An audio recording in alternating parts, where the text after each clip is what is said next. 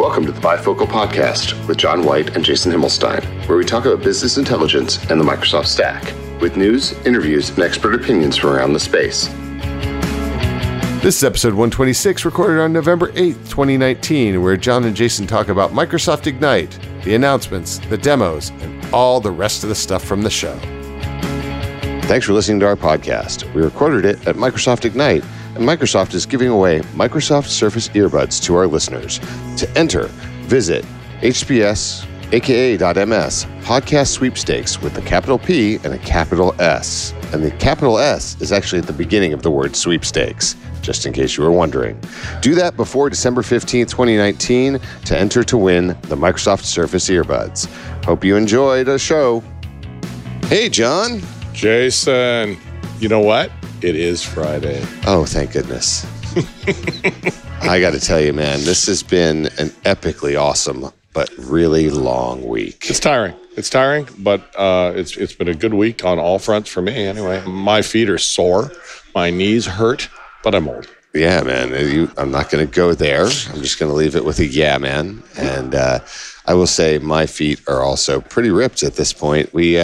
I looked at my Apple Watch last night, 19,000 steps yesterday. Yeah, it's 17,800, something like that. So, yeah. It was a long week. But I got to say, I did 5 sessions.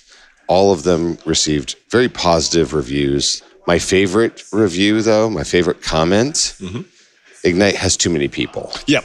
Literally, that was the comment. Yep. Not quite sure what to do about that. Our paginator report, one of the complaints was it was too crowded. The room wasn't big enough. Yeah, the chairs were too close together. Yeah, you know what? That's logistics that the conference needs to hear about, but not anything we can do with, unless we're going to walk around with a ruler and make sure there's 6 inches between each chair before the session. And I had Chris Finland send me some email. He was doing a paginator report a paginator report session at PASS this week, and he said he had a similar reaction.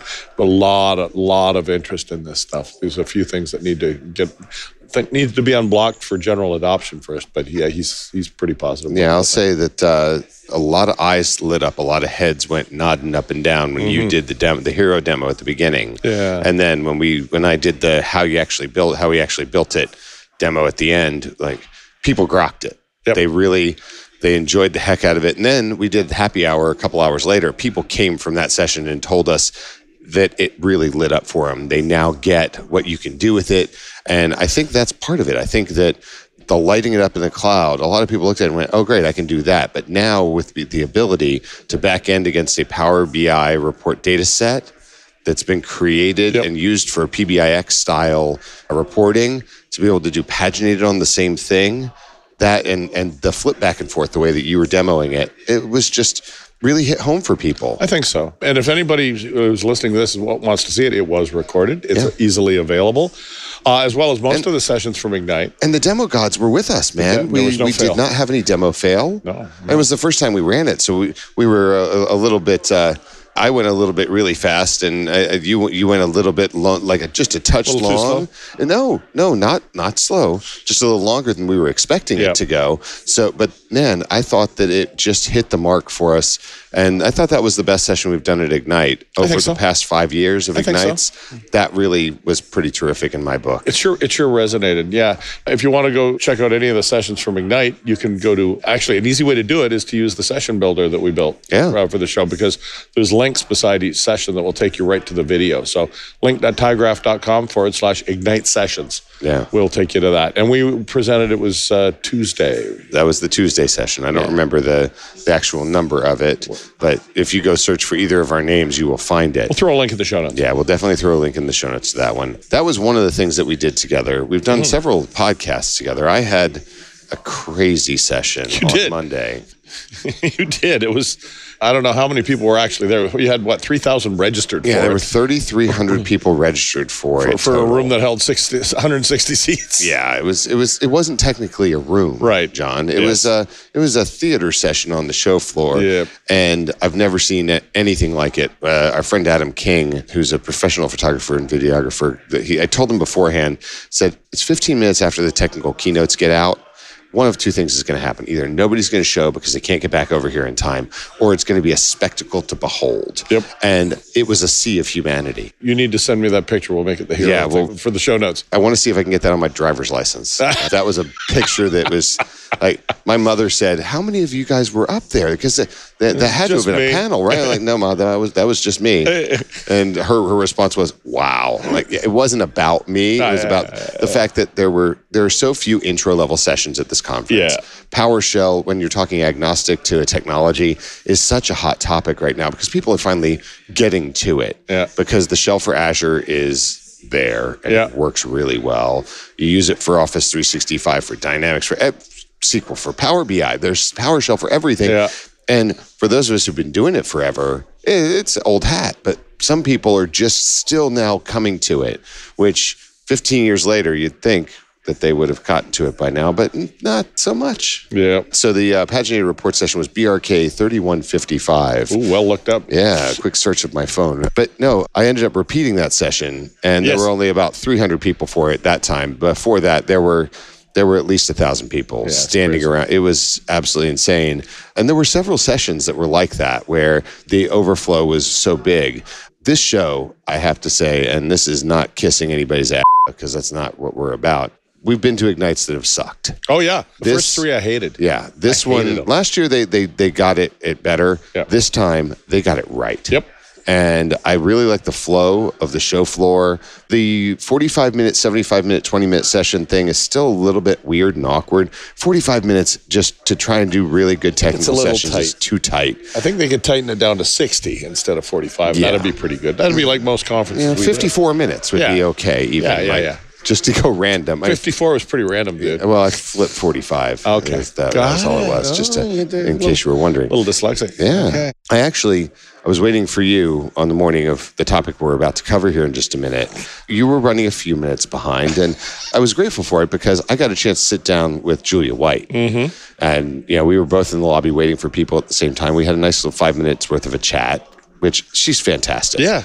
Yeah. When you talk to Julia White, you feel like you're the only person in the world that matters. She just gives you that time so completely.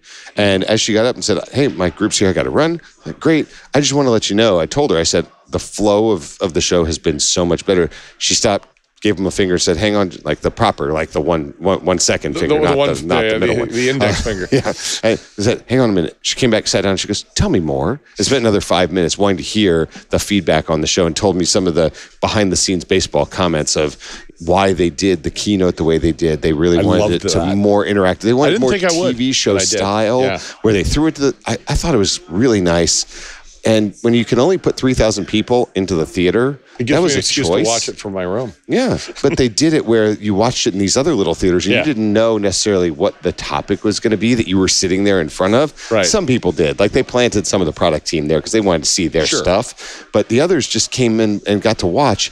And when it kicked to, they had no idea. That's cool. It was just kind of a neat thing. So I thought that was really great, and I appreciate Julia for it. Yep. Are you drowning in spreadsheets? Are you gasping for a better reporting solution? Let Marquee Insights throw you a lifeline. They can help you chart a course to success with Power BI, then get underway quickly with one of their quick start solutions while learning the ropes from their experienced staff. If you're ready for reporting bliss, go to marqueeinsights.com and click the Get Started button and learn how they can help you make better, faster decisions with smarter data. The thing we're here that we're going to talk about today is we got the opportunity to do something new and unique, which was an unconference. Mm-hmm. And when you first told me that we had gotten an unconference, I, number one, had no idea what it was. Right. As we have discussed on the show a couple of times. But it ended up being really good. Personally, I enjoyed the conversation. There were a lot of folks that personally came up to me afterwards and went, that was really fun. And one of the comments, there were a couple in the notes that were very positive, but one said this was the best session they came to. Yeah, I know. It's incredible. So, and the whole point of the unconference was to basically get people to talk to each other. And that was really the only guidance we were given. So the format we came up with was, let's play product team. for Power BI, and let's let people talk about some of the stuff that need to happen. So we'd come back with some recommendations, and that's what we did. I wasn't sure how well it would work in terms of dynamics, because we're all BI people and we tend to be a little on the introverted side. But it worked well. I mean, it was no problem. Every table had a good dialogue going, as far as I can see. My table certainly did. Yeah. So my table went a little bit of a different route from the way that we sort of laid it out for everybody. We were looking for an idea that people had a problem that they were looking to say, hey, I wish they would solve this. Yeah. But instead, it became more about, so I'm struggling with this in my environment. Are you all having the same problems? And it was all similar. Similar. The people who were sitting around that table were all similar size companies. They were all massive enterprise companies looking at governance problems and how do you do this? And well, the product only does that, but it's not about the product that's the problem. It was, how do you do it in your organization? What do you do to, and I'll give you one of the examples. It's really what we wanted to get to anyway. It really worked out very well. But one of the examples was, so you have certified data sets, you have certified this, you have certified that. Who does the certification in your business, and how does that work? What does that governance model look like for what you do in your work? Because we're just starting to spin it up, and it terrifies us. And so I let everybody else talk, because that was the goal, was for us not to be driving. I said, well, the way I've looked at it in the past is don't make it a person, but come up with 3 roles of, you have someone in the business that's, that's that role. And you have multiple people who are going to sit and do that role potentially, because that way it doesn't create a bottleneck. And then you have someone who's the technical reviewer, the data person. And then you have an exec leader type of role. And that way you cover everything off. Does it meet the needs of the business? Is it technically sound? And do we really want this out there from a business perspective, from a leadership role perspective? And that really clicked with everybody at the table. And I'm like, yeah, I got one. And it was a lot of fun just to sit and do and have these discussions with everybody. We have some findings and whatnot that came out of this. Well, yeah, and just, I guess on a top level too, I was kind of not surprised is the wrong word, but it struck me how many people, first of all, are using dedicated capacities. So that's very much enterprise adoption. And you mentioned, they were mostly enterprise customers. So, but some of the pain points that we were hearing and, how to deal with things revolved around dealing with dedicated capacities.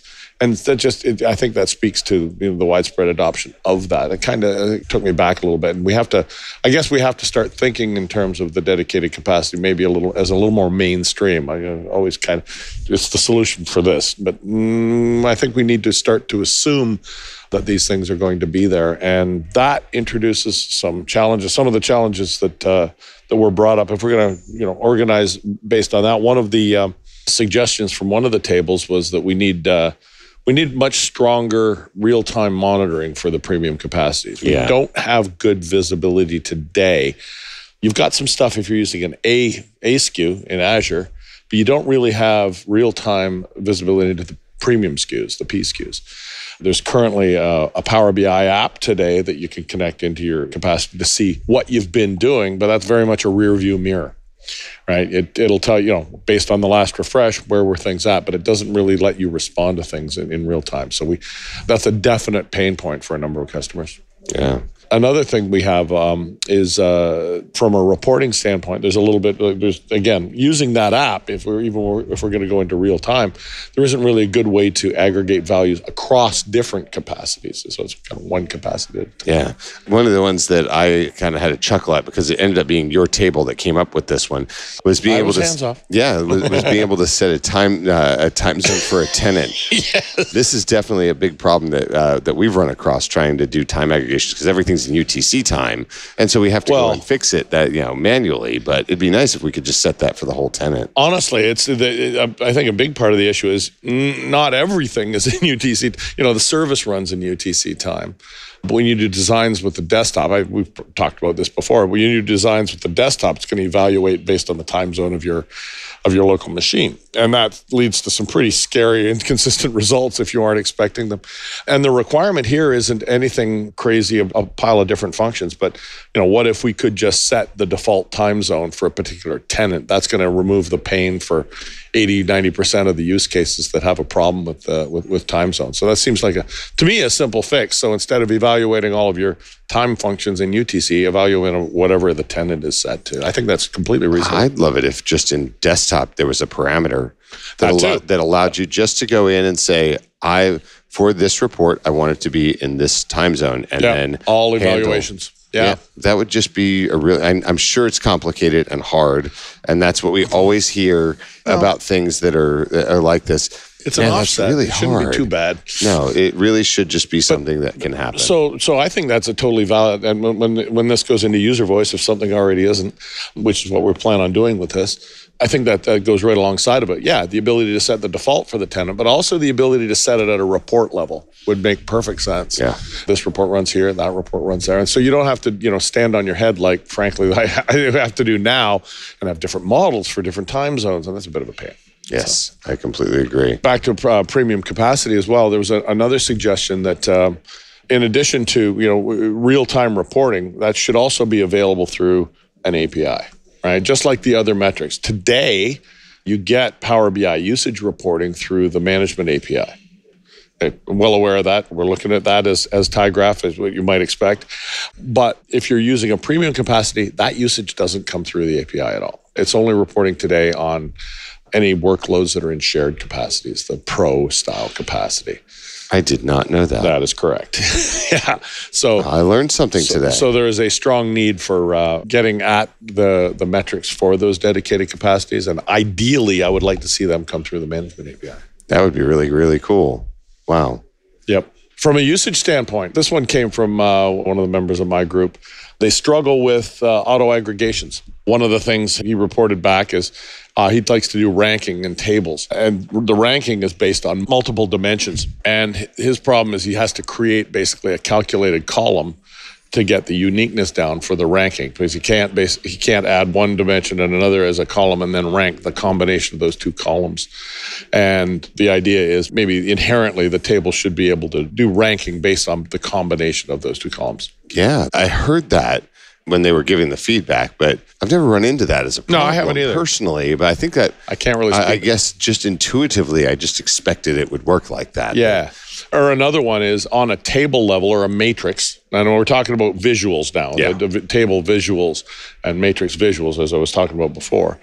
It would be nice to have a flag that says just don't auto aggregate, so that when I drag on my dimensions and measures, et cetera, it's just going to give me a row level report of everything. It's not going to try to roll everything up by default, which is, it's a great feature.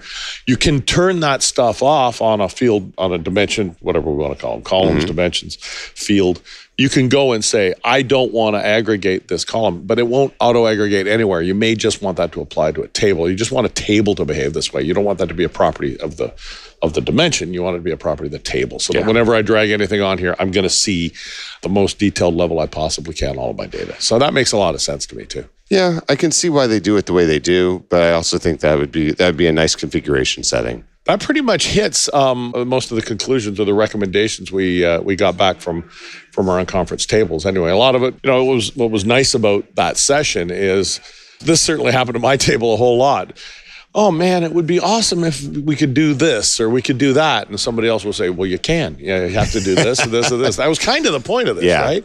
That happened a lot at my table as well, because I was busy trying to moderate. And thankfully, Teresa Eller, big friend of the show, came around and said, they kind of need you over in one of the tables. I'm not as useful as you will be in this particular conversation because I don't do the stuff they're talking about right now.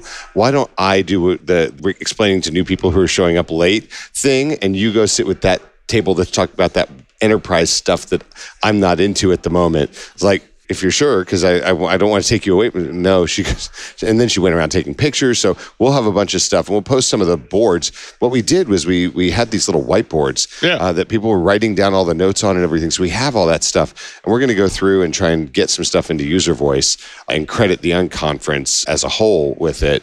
But one of the unconference was good. I really enjoyed the format. Some of the scheduling stuff was the only issue that we really saw. And my comment was, it would be really nice if they would look and do something like, we're going to only allow people to register that is up to, let's call it 6x the number of seats that the space holds. The metric I saw generally for the sessions was somewhere between a quarter and a third people that register actually show up for the conference. So, there were 30,000 people here at the show. Yep. And I had a 10th of them register for an intro to PowerShell session. Yes. That shouldn't be able to happen. And then have an unconference that caps out at exactly the number of seats. Number that 96. Is the first session after all the big parties the night before. Yeah, that's true. Probably, allow for an overflow number to be registered for it. And the group that has put all of this together, we've had on, they did a great job. And they're trying new things. Yeah. And this is brand new. I applaud all of it. They've done a great job. I can't complain about it. It's just a suggestion that should just be a metric across the board. Maybe 6 times the number, or whatever that number needs to be, 3 times, 10 times, whatever it is, the number of seats in a space. That's where you cap it off. Maybe you have a waiting list that you can let people know and use push notification out of the app. Oh, you have a seat in this. Yeah. But they didn't do that for the unconferences, and I get it. Sort of like waiting to be upgraded on a flight. Yeah. But that would have been kind of a cool thing because we did have half the space. That's not true. We had a little bit more than half the space filled. Yeah. Because we had 12 tables and there were only 5 empty tables. That's right. So it ended up working out very well. It was a lot of fun. Definitely hope we get to do this again, or at least somebody does this again, because I wouldn't.